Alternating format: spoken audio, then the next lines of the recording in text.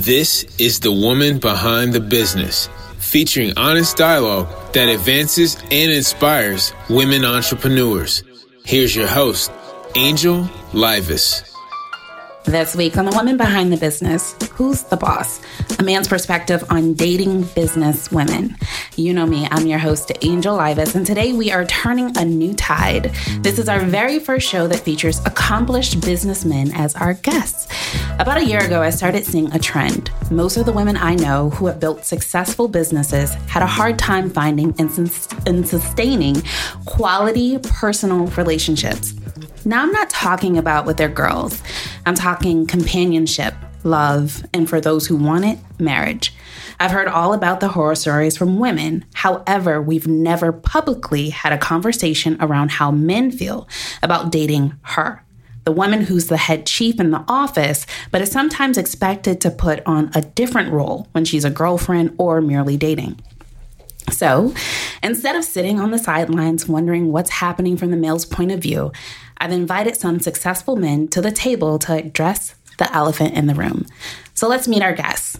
Roman Sudan Montagueo II is a creative genius at his core, a storyteller who thrives in environments that allow his imagination to run wild and his choice in creative expression to craft a compelling story. For over 20 years, he's established himself as a well-respected subject matter expert in human-centric design and engineering products and solutions for global brands, as well as international federal governments. And he's the author and creator of the S.T.E.A.M and S.T.E.A.M edutainment series, Ocean Bowl. Welcome to the show, Roman. Hey, thank you. Thank you for having me. Absolutely. Now, I know I gave this whole intro on gaining an understanding of how you see the dating world, but I want to give our audience a better understanding of you and your work. Cool. So please help us understand this human-centric design and engineering, because I have no idea what this is, but I need you to break it down from the same perspective that you would for somebody reading Ocean Bowl. I heard that. I don't understand. Yeah, because Ocean Bowl is completely different, but I use the methodologies and the processes that I learned from being out in the world and, bringing products and solutions to the market.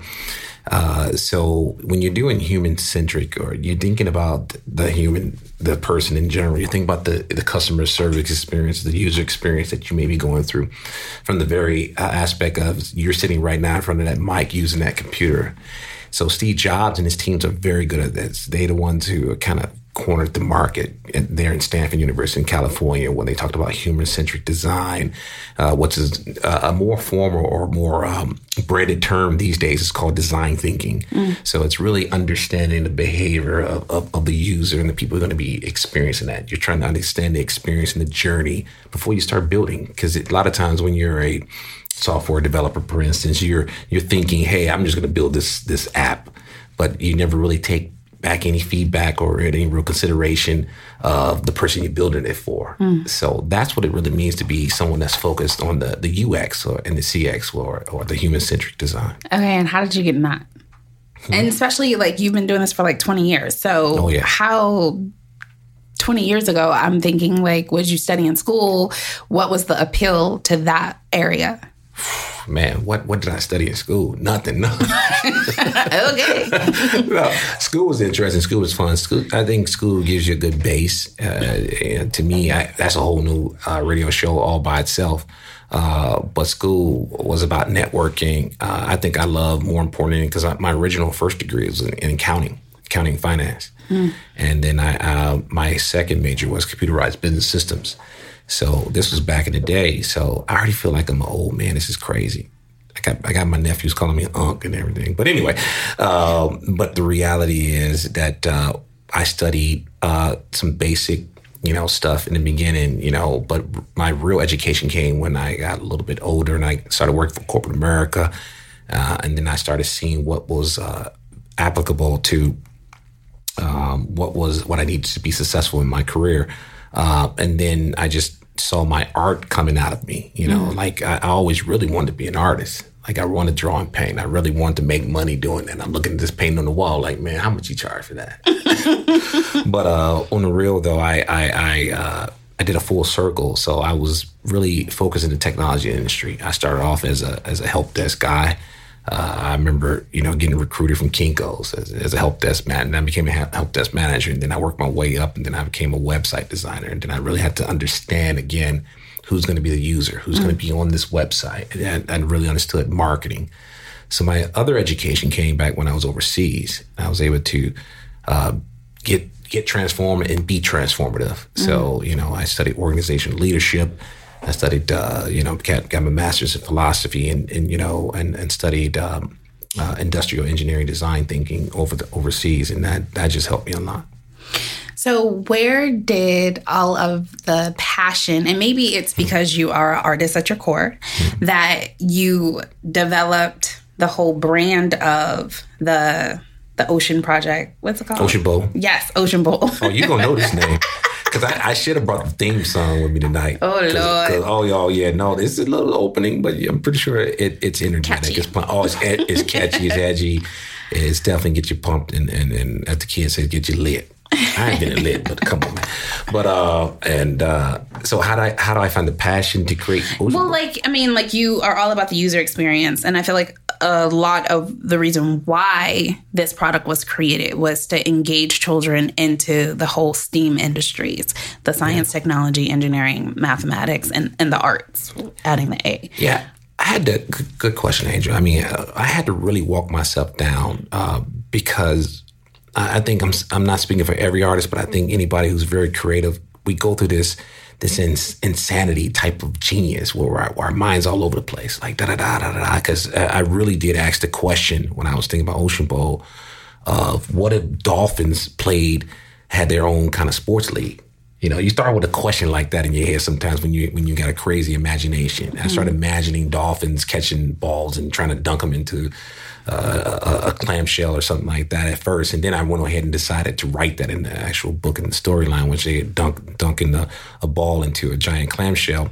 But then I'm about the why. I'm always about the why first. And that's how I got to believing about STEAM, because I believe what I was writing about was more important. The why was more important than the story itself about the Ocean Bowl Dolphins playing. Because you talk to a little kid, little boy, little brown black boy in the hood. He's like, "Yo, dolphins playing, shooting, man, what is that?" Mm-hmm. But if you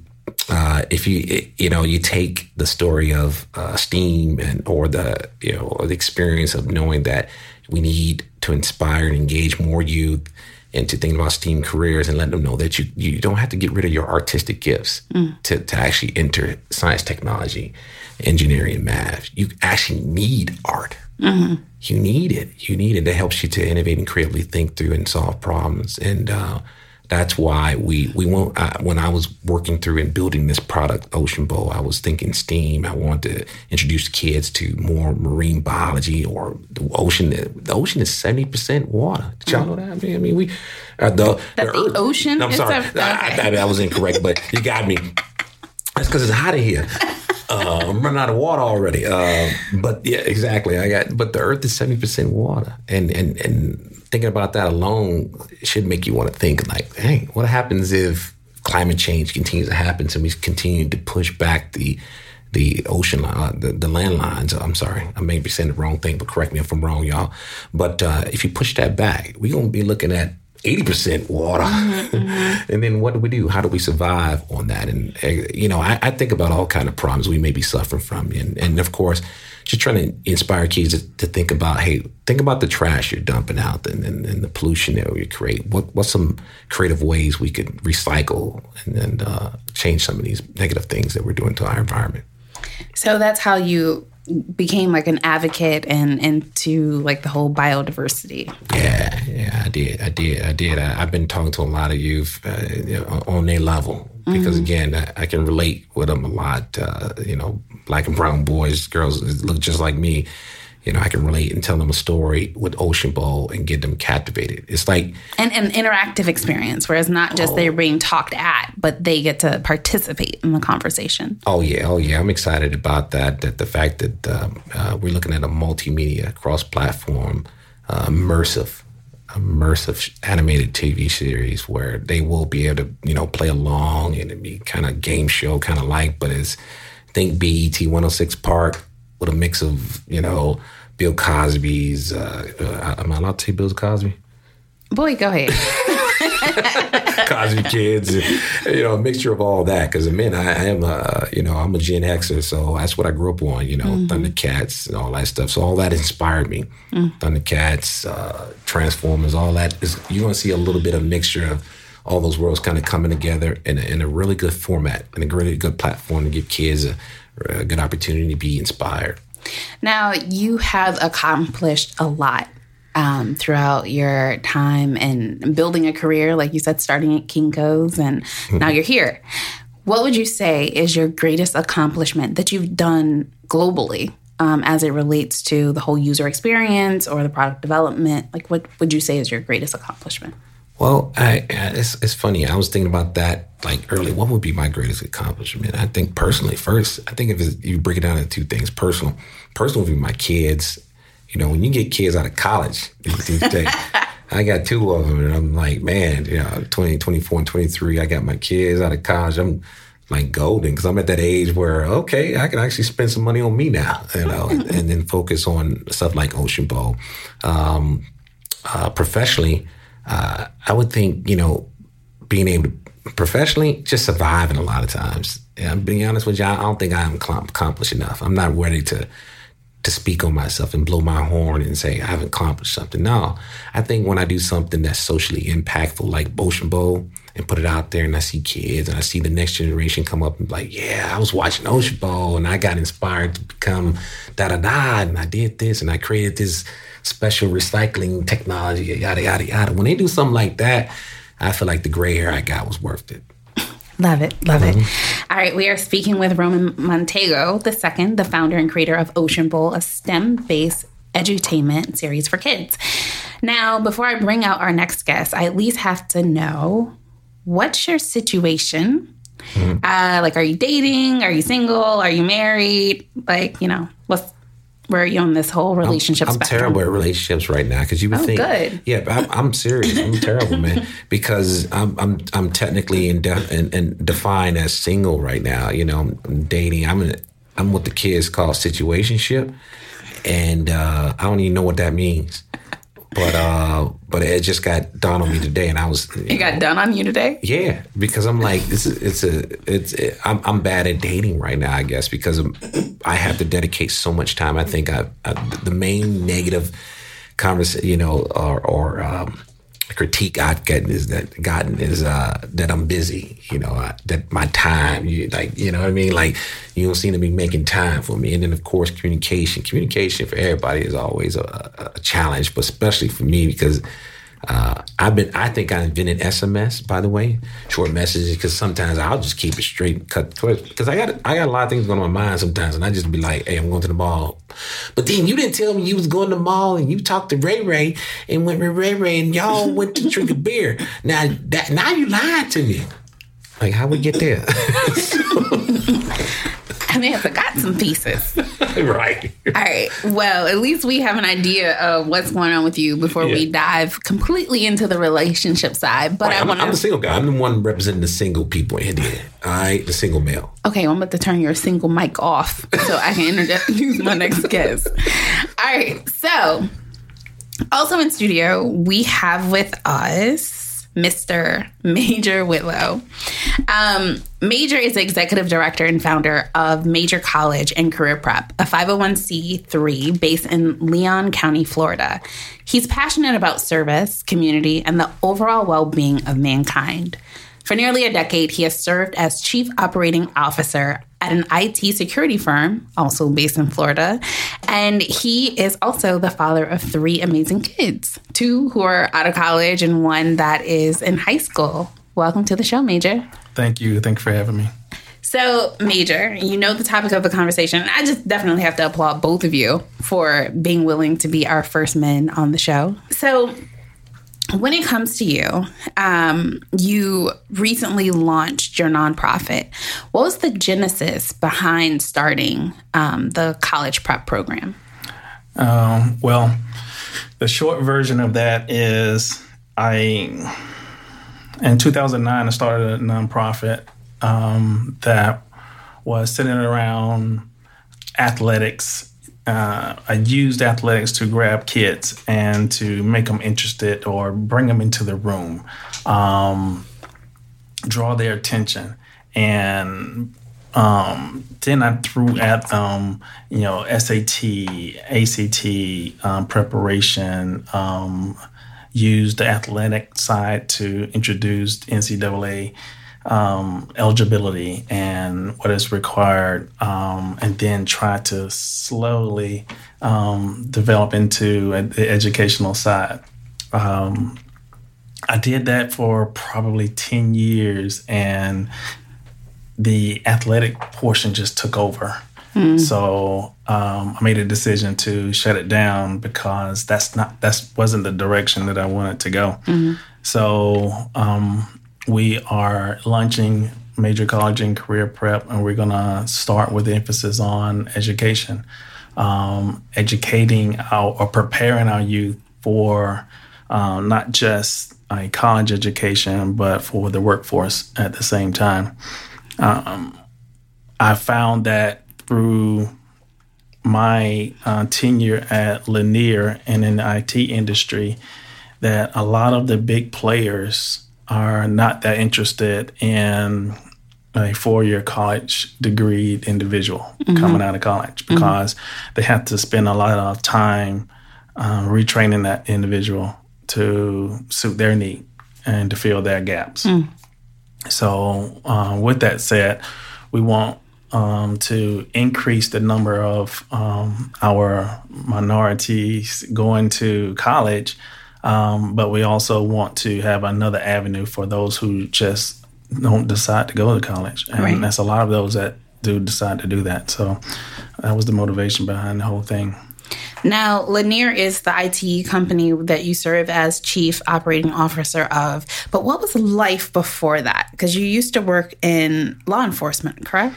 I worked in law enforcement for a few years. I will put more emphasis on the mortgage industry. I had a mortgage company for 10 years where I help individuals buy their first or their additional or their investment properties. That motivation behind that was, I would say, piggybacking off to the saying, the development of the family, development of the youth, development of the adults, and the entire development of the family. I wanted to increase the number of people buying houses so they can own a stake in this thing that we call the American dream.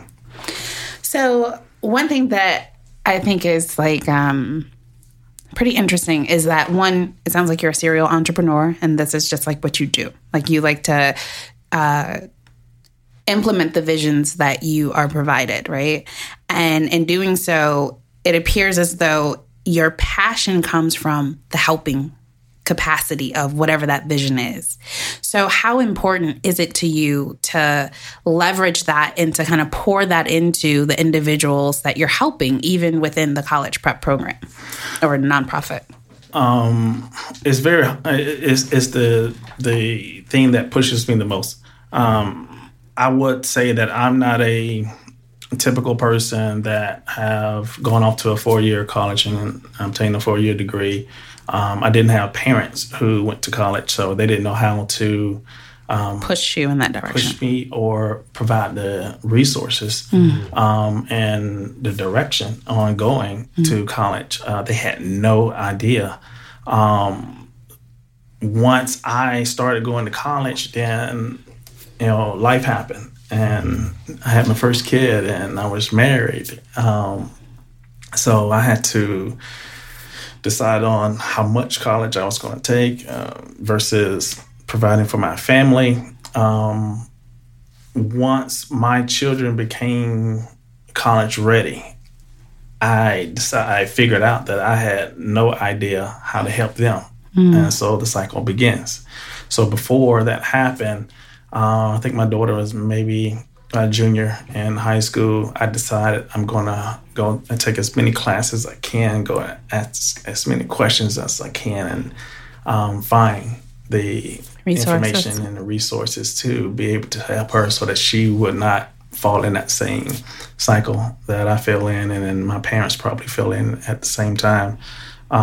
So the motivation became what we're lacking as a community, the information that we're lacking, the knowledge that we're lacking, and how much of it is out there. And if you don't compile that information and be able to give it to the people, they will get tired and they will just eventually stop. And then that hurts everybody. It hurts the, your children are trying to go to college. It hurts you, yourself, and everybody else.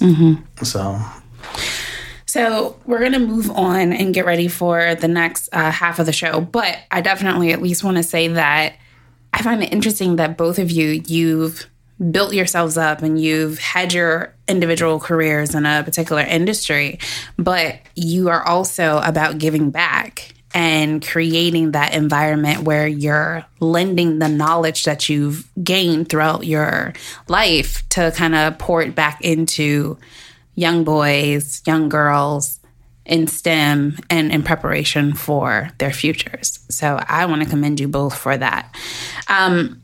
Major, before we transition our conversation, let's have a quick roundup on mentors and the importance of having mentors in your life at any age, not necessarily just for children, but as you grow as an adult and in business.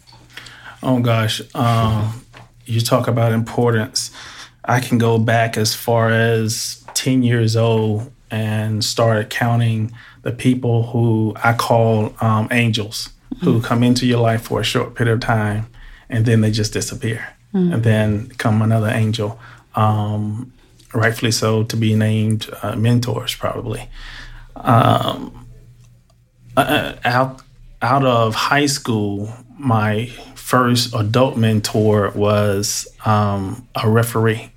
I played football and basketball, but one of the referees was just, so in awe of a major that he offered me a job in the banking industry immediately out of high school. Hence the mortgage company. So, mentors actually helped shape the direction I was going. It helped me to find my path to where I was going. And there was so many in between that, and we don't have time to mention all of them, but I think that as a percentage of the important factor, I have to rate that like 75, 80% behind your drive, behind your educational process. You have to have not only mentors, but the right mentors that is going to help mold and shape you into the person that you're going to be. Now, I'll actually also ask you the same question in regards to the mentors, your thoughts on mentors, Roman. On mentors? Wow. And just echoing what he just said, I mean, they play a huge part in your life. I think you can't get by this world, just coming in this world thinking, I'm a brand new person completely. I'm completely different. I can make it on my own. I tried that. But so you gotta equip yourself with the right circle of people, and you're gonna want to get yourself a mentor. And to me, there's three different types of people that you want. There's either you can become an apprentice to someone, when someone is showing you and guiding you. Mentor is kind of somebody really of a coach, leader, and just try to really just do the same thing as an apprentice leader would do. But then there's sponsor, somebody who just, I got your back, someone who says, here's some coins for you to go to school, to take this class or do X, Y, Z. And if you can find any one of those, trust me, you'll go a long way in this world. I'm sure people are listening like, yo, I need some of those sponsors. All right. Well, I think that gives us a nice introduction into the careers and backgrounds of our guests. Now, when we return, we're diving in head first into our conversation around relationships. So stay with us. What if you could turn on the radio in Washington, D.C. and be in the know, in the flow, and up to date on all that makes the district great?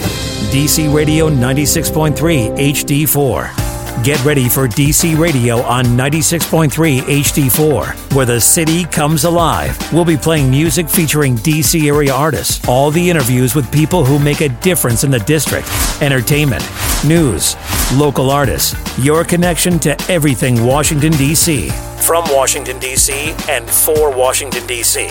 All the majesty, diversity, vibrancy, and culture of D.C. on the air 24/7, 365. Our people, from our monuments to our neighborhoods, all 8 wards. We'll be highlighting what the mayor is doing and what's going on in city council. We'll be reaching out to seniors and the youth. That's what D.C. is all about. From D.C. From D.C. For D.C. For D.C. DC Radio 96.3 HD4, Washington. Welcome back to the Woman Behind the Business Talk Show. I'm your host, Angel Livas, and we just introduced you to the first men to be guests on our show. There are Roman Montagueo II and Major Whitlow, 2 well-respected businessmen who were brave enough to have a conversation with me about what it's like to date women bosses. So, y'all ready? Mm-hmm. Let's do it. All right. So, Roman, you grew up in Chicago. However, you've lived in Brazil, London, and most recently, Bermuda. Now, during that time, were you dating different women? Can I go on record? Oh, Lord. I was in Brazil. Or were you married during these times? It's too late now. Yeah, it's too late now. Jesus Christ. How did I get in this interview, man? Yeah, I was dating. Yeah, I was definitely dating in and out of relationships to a certain degree, especially when I was traveling. I think when I got to Bermuda, though, I wasn't trying to be in a relationship. But by the time I ended up leaving, that's when I realized, oh man, this is home, dude. I don't want to leave. But that ended up breaking up. But so. I don't know. I got lost into the you know how you start visualizing? That's what happened. I started like... You saw the water. You saw the women. I saw all the places I've been and all the things I've done. And I'm like, man. So I even forgot the question now. Lord. Well, was it different? Like in all these different countries, was it a different experience in dating the women? Oh, yeah. There's definitely a different experience. I mean, some people in certain countries, they had an ideal of what they see on TV, that kind of transfer. You from Chicago? Oh, they shoot there. Oh, they shot. No, don't worry. There's some people. There's some good people everywhere, and we come out of somewhere. And they listen. Like you travel, and for instance, Bermuda or London, you hear your dialect, your tone. They be like, "Man, where you from?" 'Cause I was just talking to Major earlier, but I got a little country twang to my the way I talk sometimes, and I'm telling you, and that was my thing. Everybody would know right away. That's that Chi-Town dude right there. That Chicago guy right there. But every woman was different. Every woman was different, and I don't know how far I'm going to this conversation. No, you're good. Without falling out, like, oh Lord. No, you're pretending good. I felt something happening. Now, Major, I believe congratulations are in order because you are fairly newly engaged. Thank you. So how were you able to decipher that this was somebody that was your future? The Lord Jesus Christ. Lord. Our Most High. Oh, man. And that's all you're going to get out of me. No, but I don't know. I've had a long walk in life. And I've been married for 16 years. So I understand commitment. Mm-hmm. And I understand the positives and the negatives, mm-hmm. The failures and all the things in between. I think that the most defining part at this age is I know the right questions to ask. And I know the answers. You mean the right questions to ask when looking for her, or the right questions to ask within the relationship, or both? Both. The right questions when looking for her. The right questions. What are some of those yourself. Questions? What are some of the questions? Oh yes. Okay. All right. What are their Christ-like centered in? So I want you to keep going, but somebody recently, we were having this conversation and they said that he essentially asked his soon-to-be wife if she was a heathen. And I was like... Oh, I did too. Really? Like, you asked us like that? The exact words. Okay, well, see, is that one... You're a heathen. It kind of strikes me like Coming to America scene when old girl was Eddie and Arsenio's character was sitting at the table and she lit the fire. You would have asked him. Yeah. That's deep. Yeah. You just ask her like. It's kind of like a rhetorical question. You're really not interested in the answer as yes or no, but what they're going to actually say. Do they know what a heathen is? Right. You know, their background is going to come out on that answer to that question. Okay, so what's another question? Do you attend Bedside Baptist? Okay. Do you like kids? How long was your longest relationship? Well, what does that say? What does it say to you? See, you know what? I don't think that's fair. I don't think that that's a fair question because it could just be that at the time you weren't interested in being in a relationship. It could be. That's one answer. It could be multiple. Okay, one more question. What else? Let me see. Are your parents still together? That's a good one. Fair. And then you were earlier about to say that there are also questions that you ask yourself. Every question you ask them, you're asking yourself at the same time. You have to, because they're going to turn the question around on you anyway. So you have to be prepared to answer that question. Okay, how about you, Roman? About what? Same question. Like, are there questions that you kind of go into, but I guess you have to be in a certain space, like if you're looking to be in a relationship with somebody. So that's true. So it's definitely everything Major mentioned, especially you can kind of gauge once you've made that synergistic connection to someone, like she wifey material, and to take it to that level, asking questions because everybody heathen, ain't nobody perfect, right? But his response to that was, "Do they know what being a heathen is?" Exactly. I understood. I heard him perfectly clear, both to the headset and everything. I'm right with the brother. And that's what I'm saying. One of these days we're going to have to continue this conversation. I know where you're going, but let me just put it this way. What's a question I would ask if I were trying to date, period, or as a single? One of my favorite questions of lately is, what's in your library? What book are you reading? I mean, if you read, because that tells me right there. I ain't reading. I'm reading the Bible. Okay, that says a lot. If you say I'm reading Oprah Book Club book, I know what I'm dealing with. You know what I mean? There's a lot to be. I'm just like Major said. I've learned to ask questions better than trying to and listen better than versus trying to talk. That's the trick. Now, have you been in situations where you've dated women who are very affluent and are businesswomen, like own their own businesses? What would you say was your number one challenge in dating women in that arena? Is it personality? Is it, do you think it's completely subjective to the person? I believe it's, if I can go, I believe it's completely subjective to the person. But for me, it was time and family. Because those are my core values. And if she struggles to put that into her relationship, then it's nothing wrong with it. It's just not the person for me.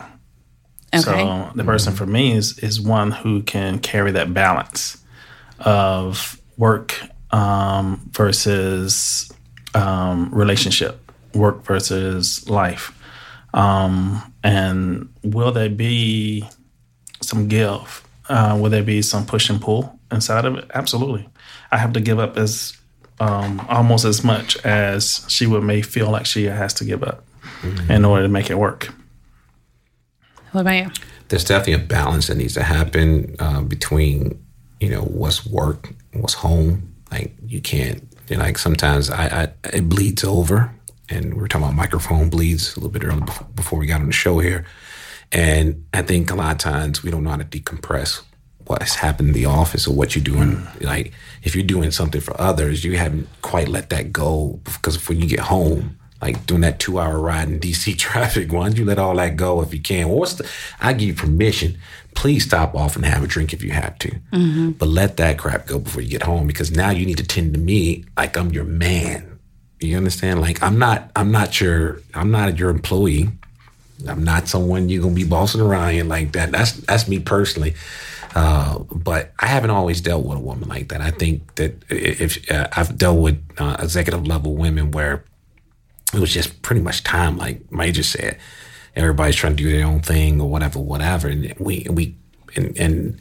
and about 5, what's it called? The love language. Mm-hmm. Time is like a major thing for some people. You know, my thing is quality of time. Mm-hmm. You know, that's what I'm saying. I was always looking for the quality of time in every single moment there with that dating my former executive ladies.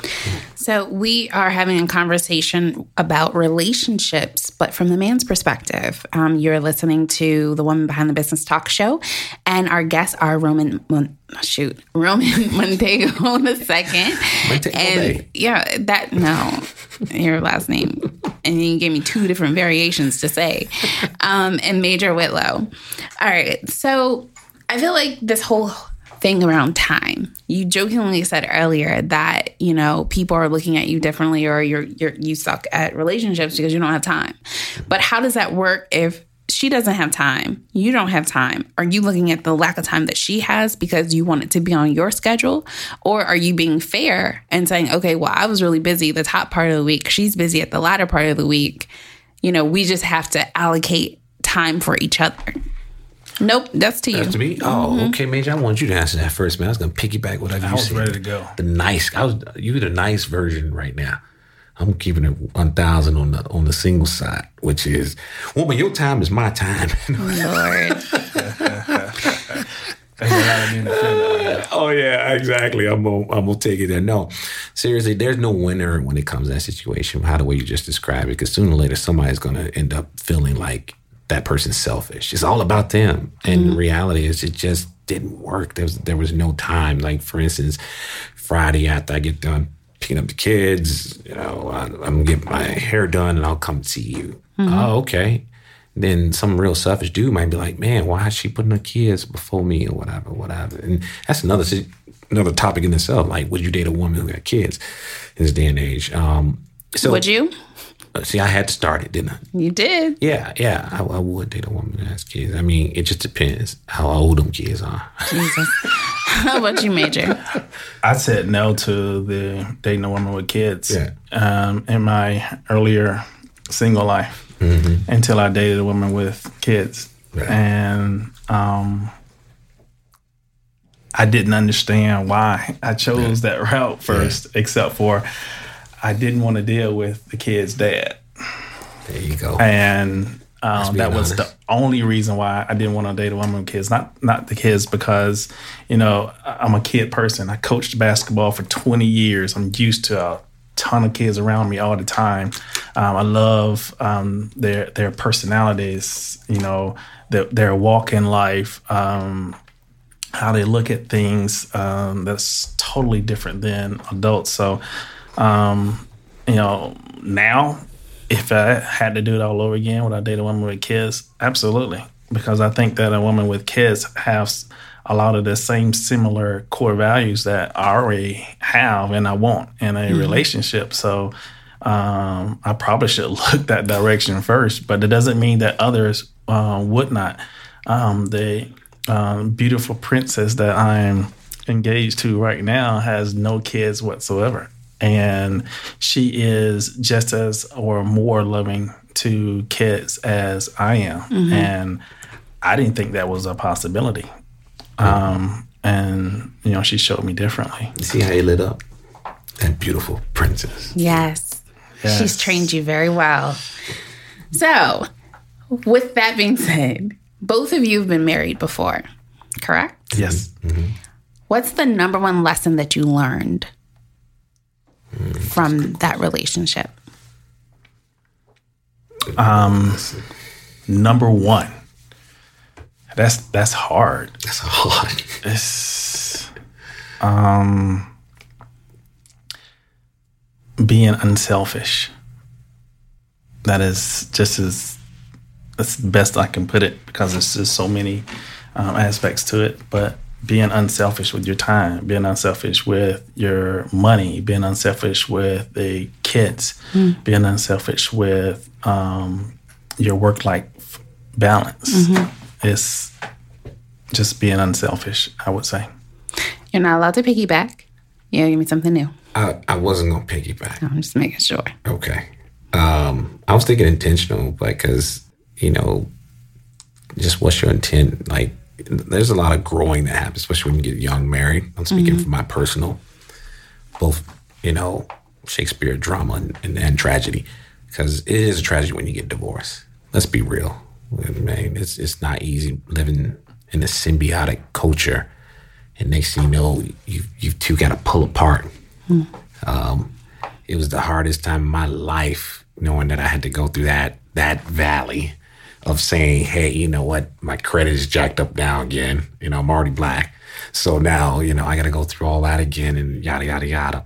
So when the fire hits, and the Bible talks about all that, this, the Bible is very helpful when in a marriage. You just got to want to live by it, and then hopefully, both the priest will come out and the priestess will come out, of both y'all can actually relate and talk on a spiritual level, because when it comes, oh boy, your challenges and all that happens. So being intentional is a lot, to me, has a lot to do with that, and it's just doing that. It's going to take a lot of good communication, a lot of openness, and a lot of dating.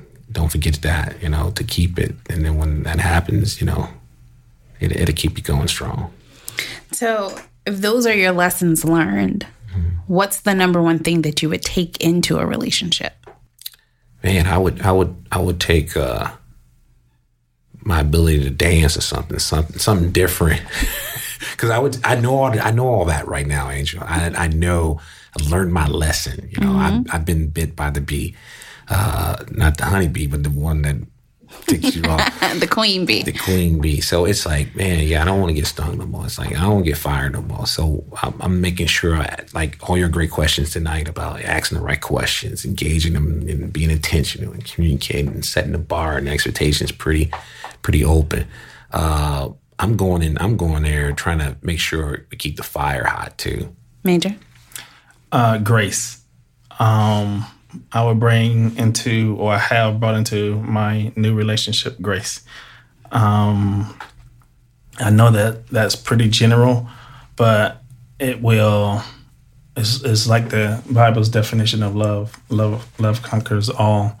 But grace for me is knowing that I'm an imperfect being, and that I can expect for everyone else to be perfect. So I don't hark on every little thing. I don't nitpick every little thing that bothers me. I know now how to hold my tongue. So one thing that I've noticed is just the fact that most women bosses, like I said in my intro, have acquired a certain status in life that they've built up, that they've been responsible for. And sometimes it's hard to have a man come in, I don't care, in whatever role, and say, okay, I need you to submit to me. Even though, like, it should be like a submissive role situation on both ends. What are your thoughts? It depends on what type of woman, too. I mean, have you ever dated a lawyer? Yes. Yeah. It's different than dating a doctor or a CEO of a business. Different. It's way different. So it's just like, it depends upon the woman. Like, but I don't know. I got to think about that a little bit more. Like, what my thoughts are? Man, I'm going to take a break. Major's like red over there. Going break. Right. Major turned red. Red. Major red. That's my natural color. Indian by descent. I don't know. I think that each relationship is different. What makes you tick is, or makes your relationship good, is not going to make my relationship good at all.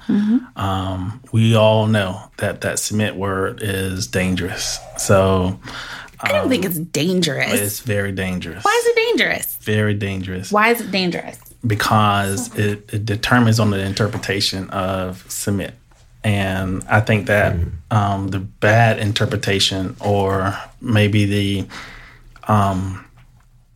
wrong, or I don't know, the interpretation that it's not as popular has been given so many times that the right interpretation is not acceptable anymore. It seems like you're trying to pull the wool over my eyes. You're hiding something. But we don't have to look at it from what other people interpret it as. Like, we can create our own definition of what it means in this space. Right. And that's what I want us to be able to speak to. So whether it's the true definition, we can say that when you read in the Bible about the whole submission. Submit yourself. Right. Yeah. Okay, what does that mean to us in this space? Regardless of what the rest of society says and the negative plague or whatever that is put on it, I want us to have a conversation based off of our interpretations of what we believe it to mean. You can give your definition if you want to start there. No. But okay, Roman, do you want to give your definition of it? Of submission? According to the Bible. Yeah, both PK kids, so. That is true. I'm a PK kid. Oh, yeah, all day. And we're Aquarians. I can give it to you. Yeah. All right, so I'm going to stay a little bit Bible on that. And when I say this, it's no disrespect. But here's I'm not a politician, but I think everybody has a little bit in them. I think you got to submit to one another. Mm-hmm. And if I'm at home, I just stay with that analogy. If I'm at home, I'm submitting to my wife. Like, what you want, baby, whatever she needs, to make sure she good and the kid's good. See, submitting just to your wife, but them kids got to make us happy too. Because if the kids keep her up, I can't get no good. PG. Back to what's important to him. PG. Roman Montagueo is not that PG right now. But, submission is really about yielding your space, your time, your energy, and formulating, a special bond of connection, time and moment. Because I need that. I need for you to be able to submit to me, and I need to be able to submit to you openly, trustworthy. Like I can rely on you, and I'm looking forward to submitting myself to you. And that's how it should be. That should be kind of your attitude. I'm looking forward to being in bondage and living. No, see. I'm sorry. I'm just kidding. But anyway, I'll let my man Major speak on it because I think he's ready now. Okay. Yeah. For me, mine is not going to be as popular. For me, that word entails thinking of your spouse first, whatever direction it comes from a man to a woman. I think of her first. When I make a decision, I'm thinking of her first. When she's coming home late from work and I know she's tired, I'm thinking of her first. When she generally cooks the meals at in the evening, then if I, without asking, just cook a meal, I'm thinking of her first. All those actions and non-actions, for me, that word means think of your spouse first. And whatever that means to you is whatever that means to you. I'm feeling like what it means to be unselfish. Like really unselfish. Mm-hmm. Right. I heard somebody say that to me before. A good relationship is really about that. Like you're really unselfish. Right. Yeah. That was my takeaway from my first marriage. No, it's powerful. And I think the fact that you were able to learn from it and make sure that you implement it, not just in other relationships, but as you're, moving into your next marriage, you already know. To my beautiful queen. Yes. Christina. Miss Christina. And congratulations, Miss Christina. No, so I think this has been great. This has been a wonderful conversation, but it's time that we move over into our Moments from the Valley. And I can't have men come on and not do this. So let me explain to you what it is. On our show, our last segment is called Moments from the Valley. It's when you share a time in your life that you did not know how you were going to make it out of a particular situation. I want to know what the situation was, how you got out of it, and what was waiting for you on the other side. I'll give you a moment to think about it. And while they think, we are going to play a little James Brown.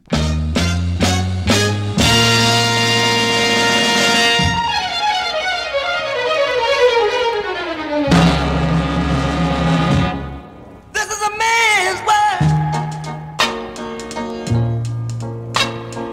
a man's world, but it wouldn't be nothing without a woman or a girl.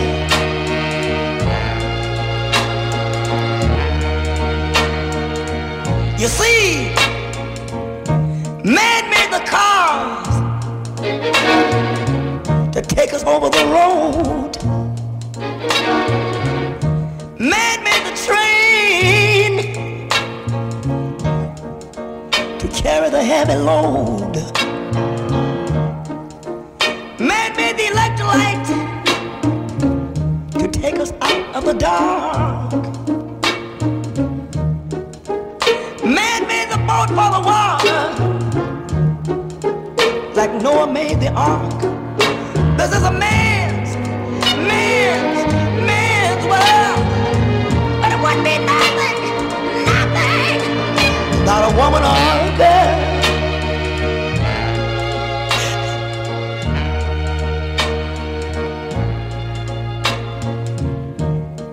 Man thinks about a little bit of baby girls and a baby boys. Man make them happy, 'cause man make them toys. And after man make everything he can, you know that man makes money to buy from other men. This is a man's world, but it wouldn't be nothing, not one little thing without a woman or a girl.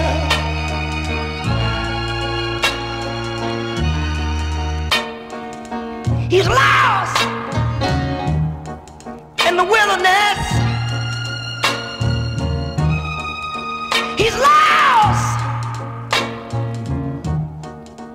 in bitterness. Hey, JV. So we are back, and Roman, we're going to start with you. In life, the one thing no one tells you, it's not in a book, nothing like that. You can probably get some mentors or somebody to kind of coach you and kind of explain you. But there is a game being played, especially when you're an African American. Like, you can't say or do certain things that the other skin tones can do. And my challenge has always been knowing when to turn on or get close. Like, I'm going to be me, and there's no doubt about that. But my biggest challenge in life is when I had to deliver on building this game controller once overseas, and me being a product manager, I had a tight deadline and I couldn't miss it. That meant no partying in the beach. There's no partying. There's nothing like that. But I got out of myself. I'm tired. I can't put on that mask. I can't put on that voice. I was like, Chicago came out, Shot City Dude came out all day. So how I got over that was let it breathe. You wouldn't believe the power of just trying to, just let some time get past it. Because people, hopefully you've built enough character. People have looked at your character and not just worried about your skin tone or whatever. Right? They looked at your actions, they looked at what you've done, and that credibility. That's my biggest advice, is to build positive credibility with your counterparts, no matter who they are, whether skin, race, doesn't matter, women, doesn't matter. You build some good credibility with people. When stuff hits the fan, people know, oh, that was just a moment. that we'll let that slide. So, and that's what happened, you know, and we didn't deliver on time and under budget, which was, you know, because I got Roman ADD. That was a big thing for me. I got to hit my mark when I'm aiming, I'm focused, like when, you know, but I didn't hit my mark, but we still delivered a quality product. And it got the mark about 6 months later, but it was still good. That was my business challenge. You already know my personal one, you know, there's the Valley. Okay. All right. Thank you. Major? I'm going to start with my favorite quote. Trust your journey and follow your path. Most of my kids, both my kids and the kids that I've coached, all know this term or this statement. And a lot of my the people that I run into know that statement at the same time. My Valley was a on and off 7-year relationship with a woman that put me so deep inside of myself that I couldn't see the relationship that was in front of me. I saw all of the good and all of the bad, but I couldn't see the relationship because it was so unstable. And I eventually trapped myself into the abyss of fixing it. And I'm a fixer by nature, so I want to win. I need to fix it. And it wasn't any fixing, but I always had this hope, this desire to fix it and that it would be okay. And when I look back at it, 7 years went by and I had lost a lot of time in between, and I couldn't tell you where it went. I just know the time. Went to a black hole. It went into a black hole, and it was deep. It was deep. Then came Christina, and at the time, Christina was just a voice of reason, and I was able to talk with her through my struggles as just an individual, just a person that I knew. And that helped me awaken to that space that I was in, and be able to step outside of it and look at it for what it really is and what it has been and the pattern of that whole entire relationship, to the point where I was able to say, okay, enough's enough. I can't fix everything. Some things are just not meant to be. Later on, like probably a year later, the relationship, sparkled with Christina, and here I am. But I feel like I couldn't be in the place that I am without having to go into that dark, deep abyss. Yeah. So that's what brings right back to the light of trusting the journey that you walk through and following the path of where it leads you, because ultimately it's going to lead you to that beautiful place. I love it. I love it. All right. Well, thank you both for sharing your moments from the Valley. Part of the reason why we have this segment is I believe that our Valley moments are not necessarily things that are just for us, but they're meant for us to share and to help other people through whatever valleys they may be going through, so that they know that there's a light at the end of the tunnel. All right. So typically we do sharing of information, but I'm not going to have y'all share any information because I don't want nobody coming for me about their husbands getting contacted, messages. Nah, we ain't even going to do that. So I'm going to say thank you for being our guest for today.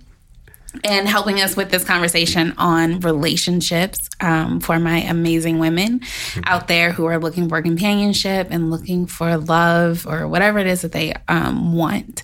Well, please be sure to check out past broadcasts on our website, WBBTalk.com. And now you can start registering for the Woman Behind the Business retreat titled Vision 2020, using scriptures to propel you to new dimensions. It's all happening on the beautiful island of Nassau, Bahamas, February 20th through 24th, 2020 at Baha Mar Resort and Convention Center. To register, visit WBBTalk.com/registration. And of course, follow us on social media at WBB Talk. A special thank you to our show producer, Kyle Murdoch, and our program director, Max Myrick. Until next time, stay blessed.